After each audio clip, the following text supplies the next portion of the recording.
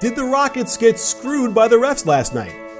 Did the Thunder watch my video on their issues in order to improve? Should the Bucks make a coaching change? The only question left is, say it with me, you in? Hey sports fans, Coach Nick here, and welcome to the B-Ball Breakdown Podcast. As always, I'm joined today by Dave Dufour NBA. And it makes me laugh every time. I know it's great, and I know I got to laugh every time I do it. So it's awesome. It's good to see you in a daytime. We're going to release this thing in the day this time. I think otherwise it won't be fresh.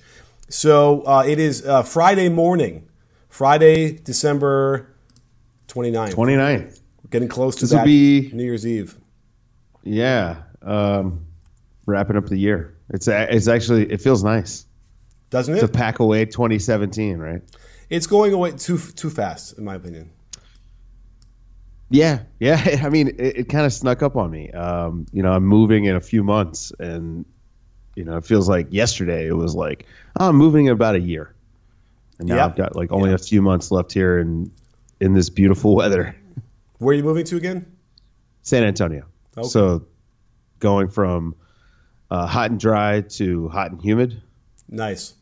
Well, there's a lot of people who would love to take that over what they're doing right now across the country. Absolutely. So I hope you're staying warm while you're watching this or listening to this, And let's break into some NBA because did you happen to catch the game last night, the Rockets-Celtics game on TNT?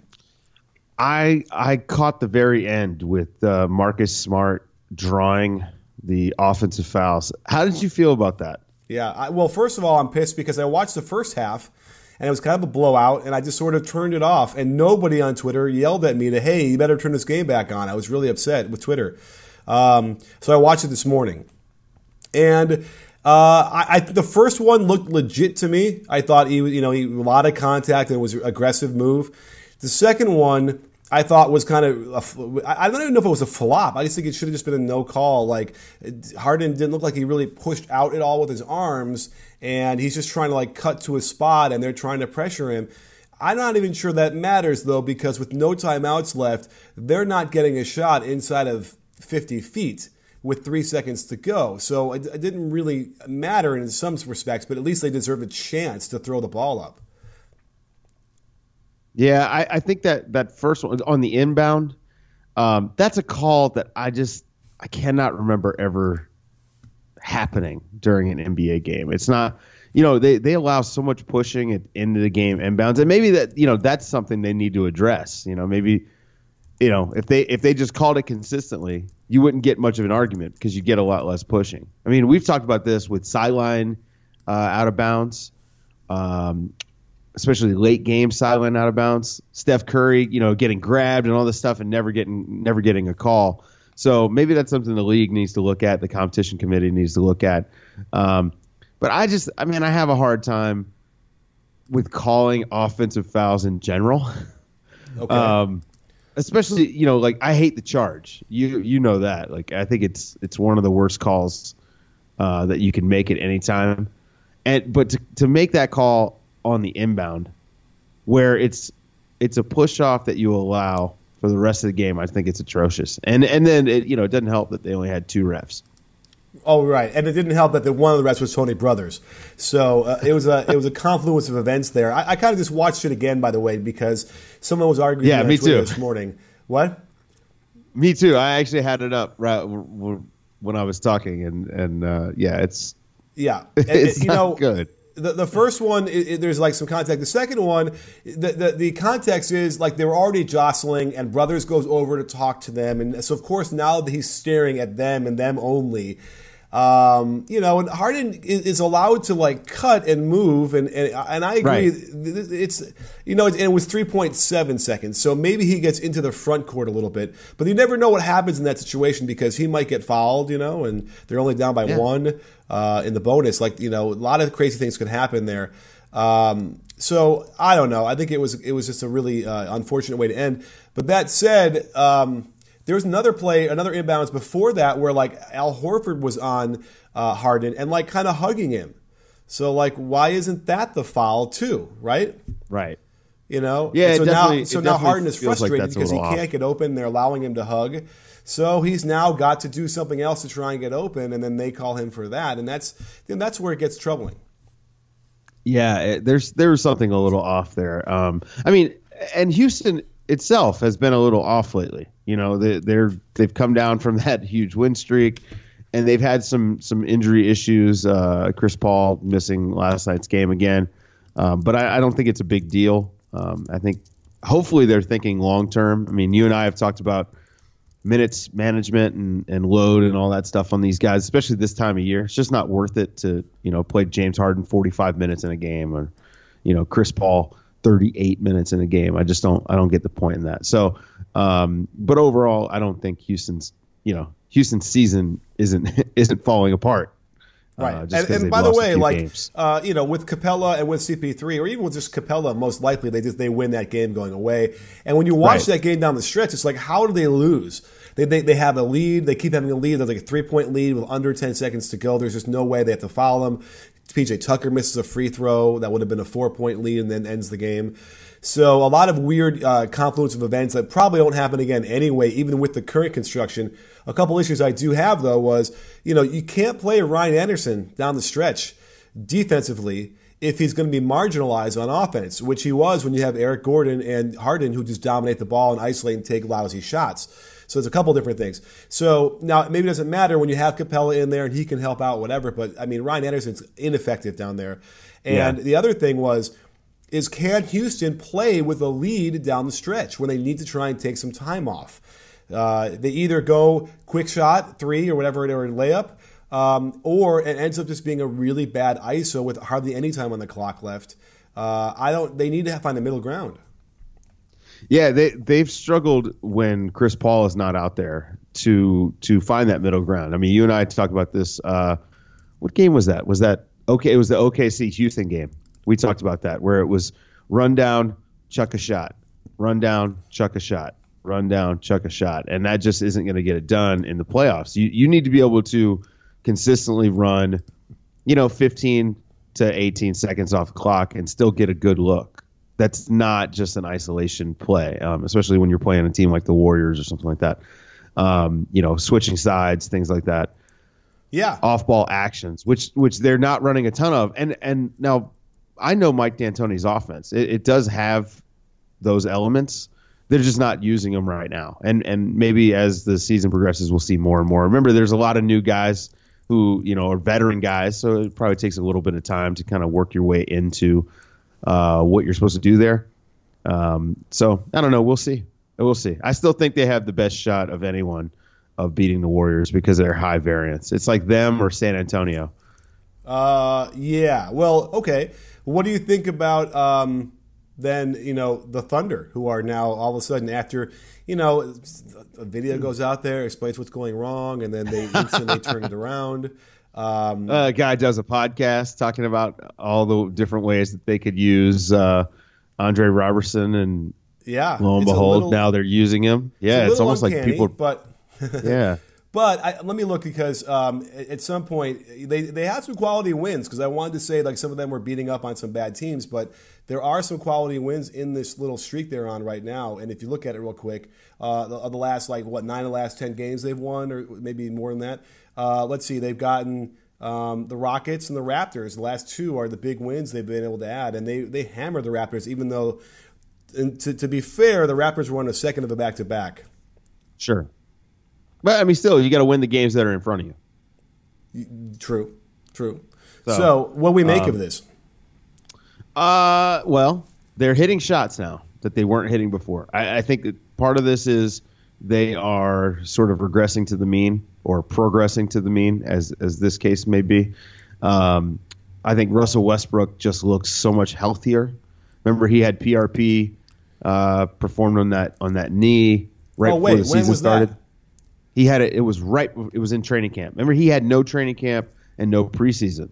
So I think part of it was recovering from the PRP itself. Obviously, there was an issue with the knee, but also getting back into shape. He's actually looked a little heavy to me the whole season, and I've said it. Now, the weirdest part is that his free throws suffered so poorly. Like, he was shooting so poorly from the free throw line.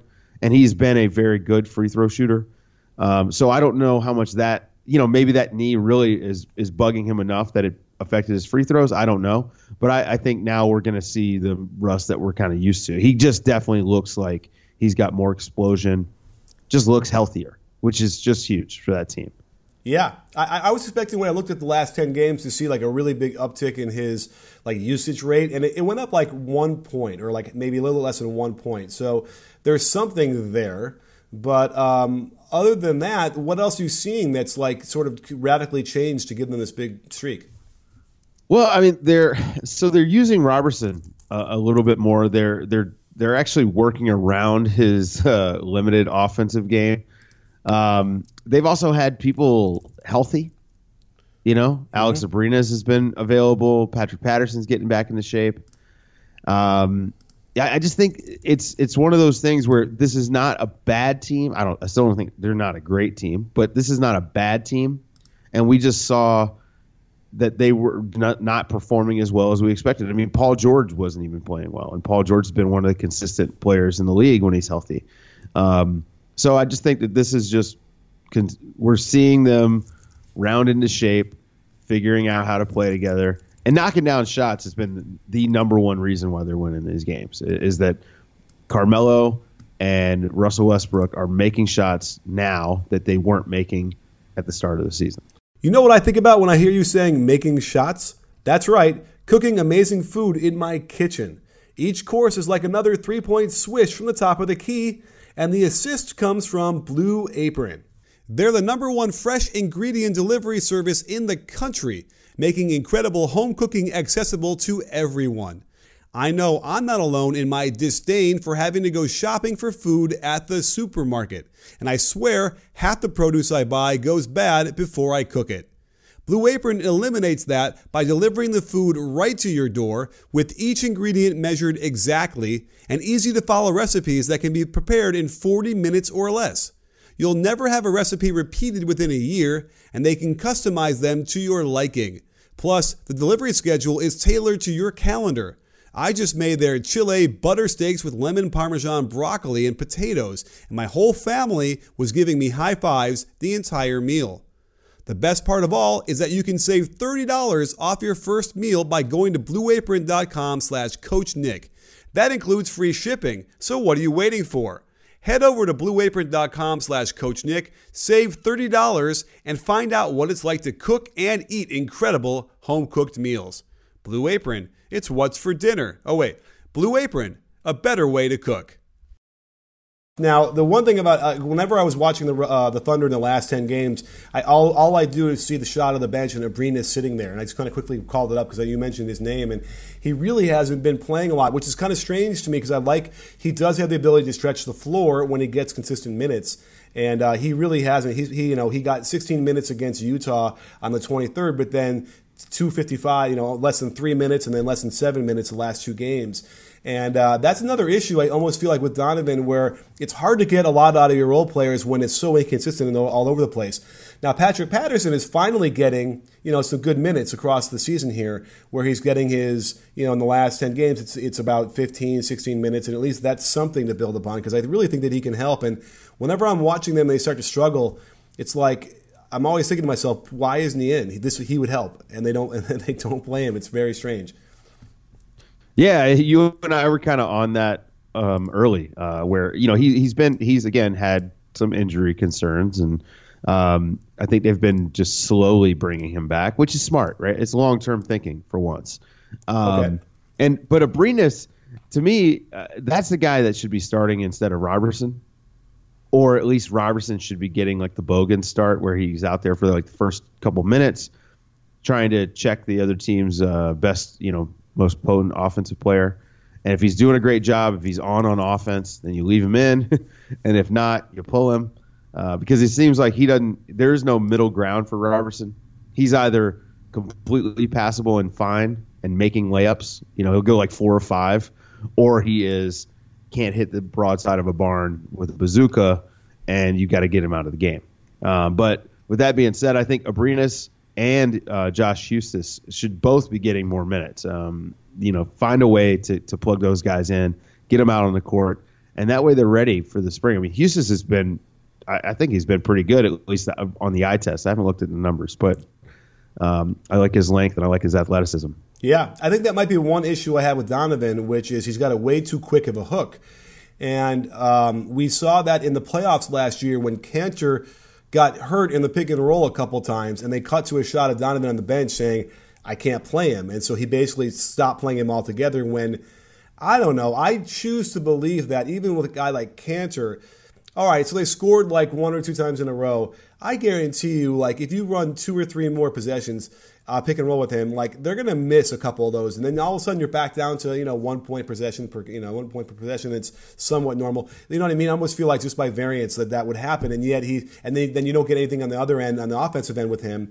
So I almost feel like sometimes you just got to, you can't just yank somebody after 1 or 2 plays, which will then is a great segue to the Bucks. Have you been apprised of what's going on over there at all? No. Well, I woke up to Twitter this morning because I got so frustrated with the Bucks that I said I needed a couple weeks off from the Bucks. So please fill me in. Well, okay, I woke up to a really great tweet, and I should check it to give him a shout out if I can scroll back far enough with damn TweetDeck. But anyway, a guy caught a great shot on the bench of Giannis, turning to Malcolm Brogdon and kind of saying, "Why aren't you in, bro?" And he kind of just gives him a shrug. And that's what they're talking about. It at least seems clear because he hadn't played yet. And it was a very strange substitution thing for that. And that's interesting because a guy like Brogdon, the way he plays and the way he is, it doesn't seem like you want to screw around by withholding minutes to try and make some sort of point, I would think. Then they had another thing later on. I was reading later on Twitter where they had Snell and Henson were both yanked off of the rotation and then they found out later that they didn't blitz a pick and roll that they had been talking about the whole time, and they sat him. And they had a really great answers. We're like, yeah, we didn't blitz, and then we did it later, and it sure worked then because we made sure to do it. A couple different things. Is this signs of the crumbling Jason Kidd regime where he's feeling pressured and the need to assert more control because it's slipping away from him?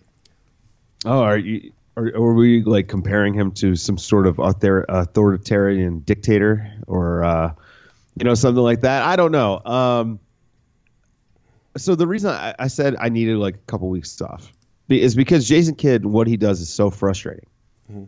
I actually had high hopes for Jason Kidd as a coach. I know I would probably supported him longer than most people, or at least was giving him a longer leash.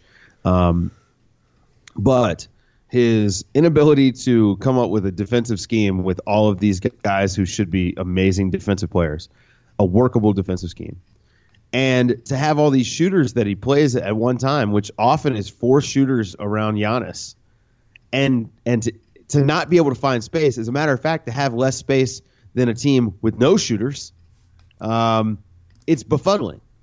And as far as I know, his friendship with the ownership there, he's in it. He's not going to lose the job. Now I never, and you would never advocate for a guy to lose a job, but it's weird to me that Earl Watson lost his job and Jason Kidd is able to keep his, despite the reports about rifts in the locker room. And when we saw Giannis and the assistant really get into it, we've seen Malcolm Brogdon with his minutes getting jerked around. There's just a lot of smoke there that the players are unhappy. And this is all from an outside perspective. I don't have any kind of insight on this.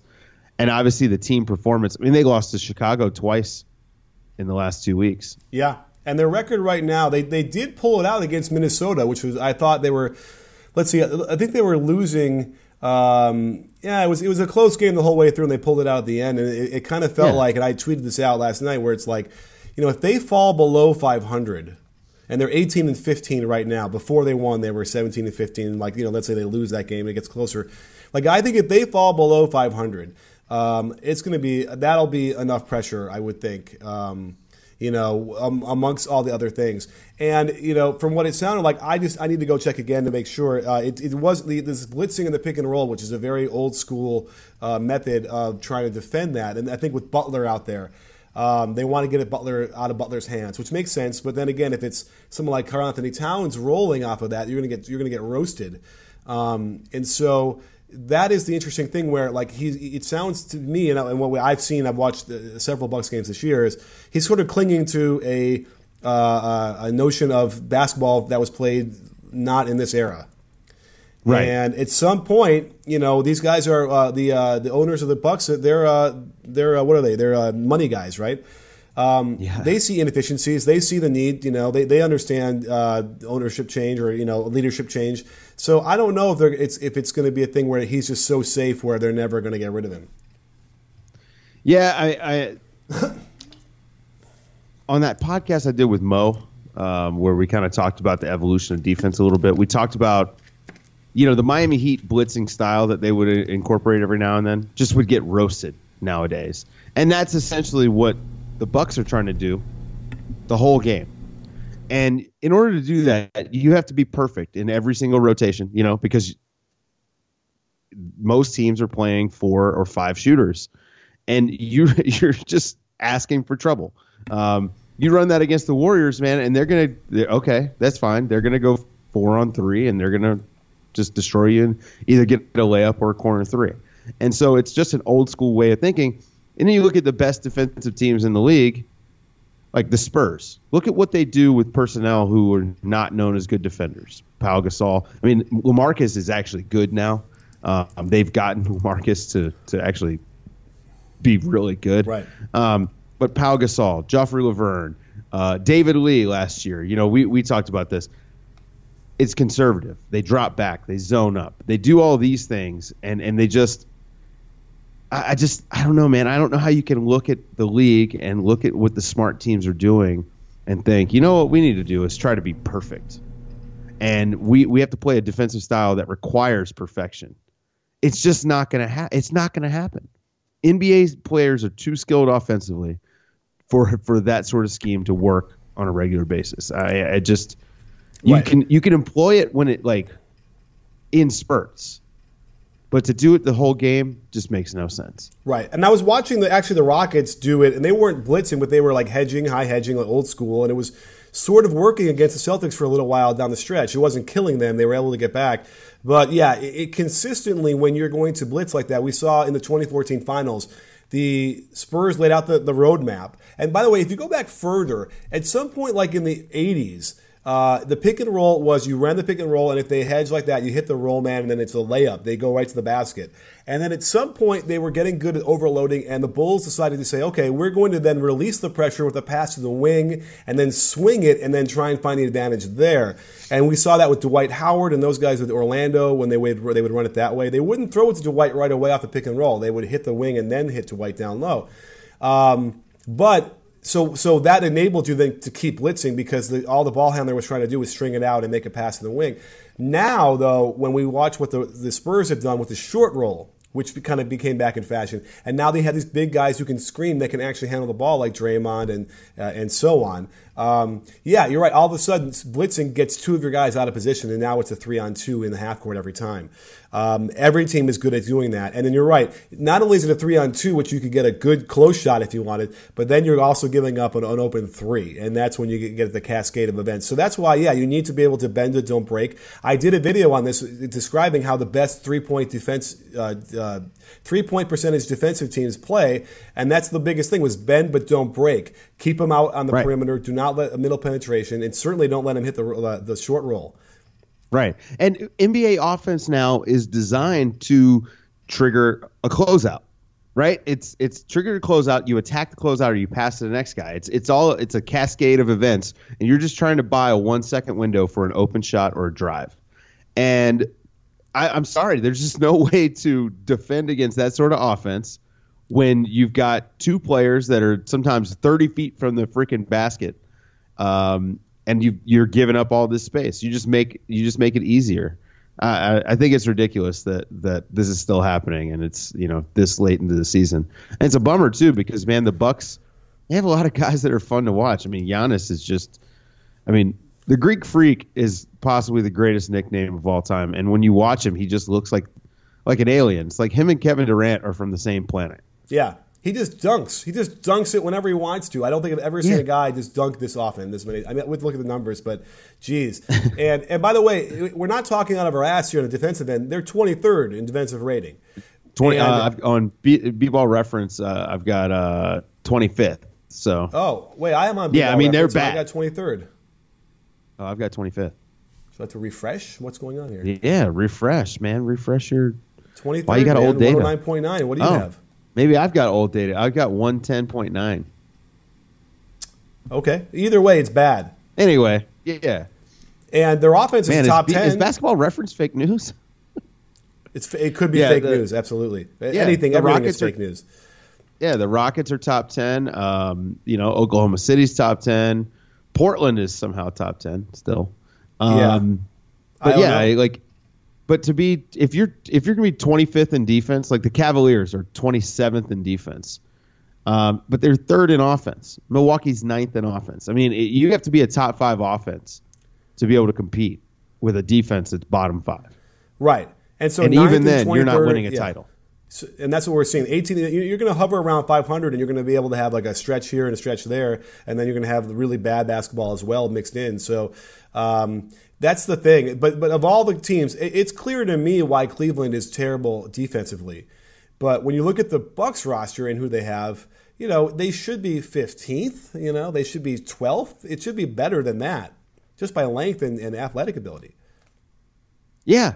I mean, the personnel, for a defensive coach, I think that personnel would be a dream come true. I look at it and I just think about all these interesting things you could do defensively. You could switch everything. Right. Giannis can guard 1 through 5 and suffocate it. And then on the offensive end, which is, I know how frustrating it is to you. You're actually the one that pointed it out to me because, you noticed Middleton kind of standing in no man's land and just clogging up the driving lane for Giannis and not spacing out the way he's supposed to. And it looked like 1987 NBA offense.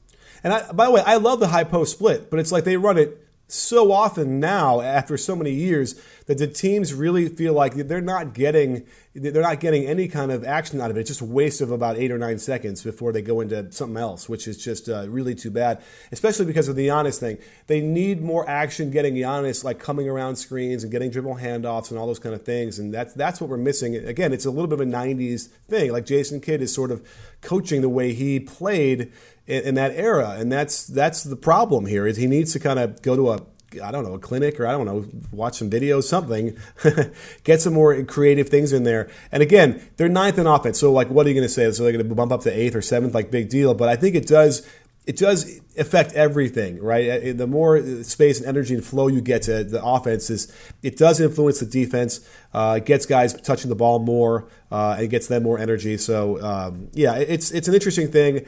It's frustrating because they should be better. They should be the pace. I mean, the Pacers have a better record than them, I think, right? And who's more fun to watch? Right. Like the Pacers are actually a lot of fun to watch. I hate to look at it that way, but. The reality is that modern NBA basketball is a lot of fun. Right. All of the best teams are a lot of fun. I mean, Cleveland is fun to watch on offense. Yeah. The Warriors, the Rockets, like all of these teams. Toronto is so much fun to watch now on offense. They're moving the ball and things are happening, and it's just like for guys like you and me who are nerds about the intricacies of NBA offense and defense, like there are teams that are fun to watch. And Milwaukee has some of the guys that I love to watch just individually. I mean, Giannis is we talked about, but I like Tony Snell. I like Bledsoe. I mean, Bledsoe is able to do some things that not a lot of guys can do because he's stout, stout point guard. I love that. Okay. But Bledsoe is a plus, but he also he could be infuriating in that Russell Westbrook way. Absolutely, sure. And that's an issue for me. Any point guard that creates more offense for himself than allows like the offense to create for him is going to get frustrating. Yeah, but also like part he's of this, one of those. I wonder if it's the system. He's also one of those guys with like the real defensive reputation that doesn't really deserve it. I think he's really good on ball. He's a few years removed from that. Yeah, but he's still good on ball. He can make plays, but man, does he get lost out there on the weak side? It's just in that same Russ way, and then offensively, like he does more good than bad, but man, it gets close sometimes, and it's really frustrating. But so that's the kind of guy I don't know if he's consistent enough to get you to the point where you want to get to the conference finals. Like that's the issue I might have with that, but. Whatever. It's not. Right now. I'm not. My antenna are up, but not like completely frustrated. But in the last couple of minutes, I did want to talk about Toronto because you mentioned them, and I just did a video on them. Really terrific stuff. Now their offense, which is interesting, was there's a significant decrease in scoring by both DeRozan and Lowry, and that's enabled the other guys to bubble up a little bit more and get more touches, and that's just been a revelation for them. They're on pace to win more games than they ever have in their franchise history. I don't know if you checked out Dwayne Casey on Zach Lowe's pod. I meant to put the little snippet into the video, and I was sort of in a hurry. I didn't do it. And I'm kicking myself because, there was some really good insight in there. It was fantastic. And it's one of those things where you and I were worried that he was actually going to lose his job because of the whole the Masai talking about a culture change and all these things. And normally that starts with the coach.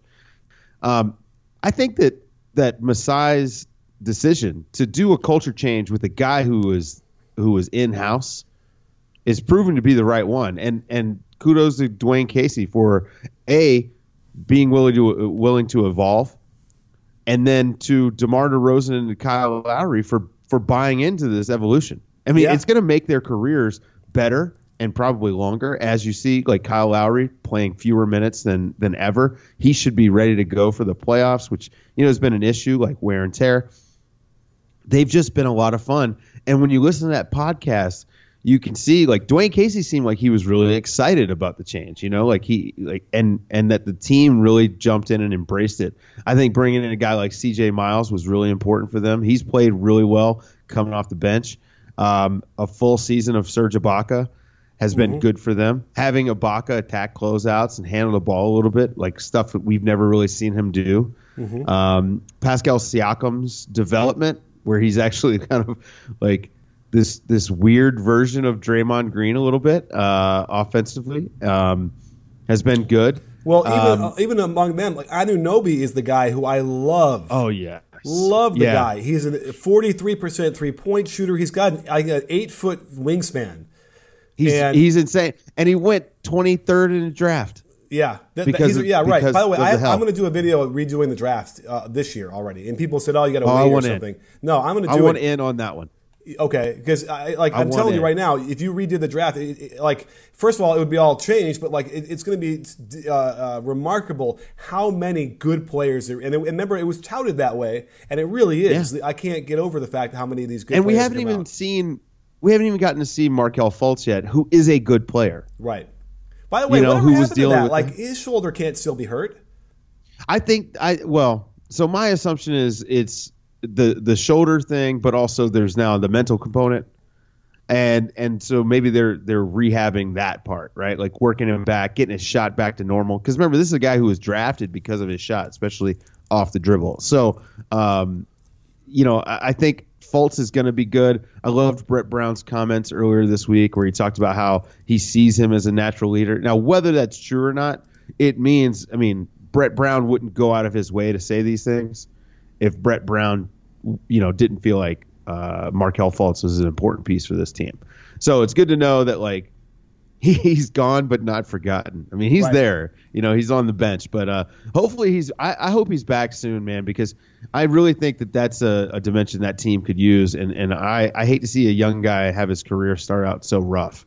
Sort of like Lonzo, right? Like Lonzo starts coming around and then spraining the shoulder, and so I'm hoping that when he comes back, he's still feeling the pace and speed of the game, and which obviously he had kind of caught up to. So yeah, I'm down with that, man. I think that it would be fun to go back and look.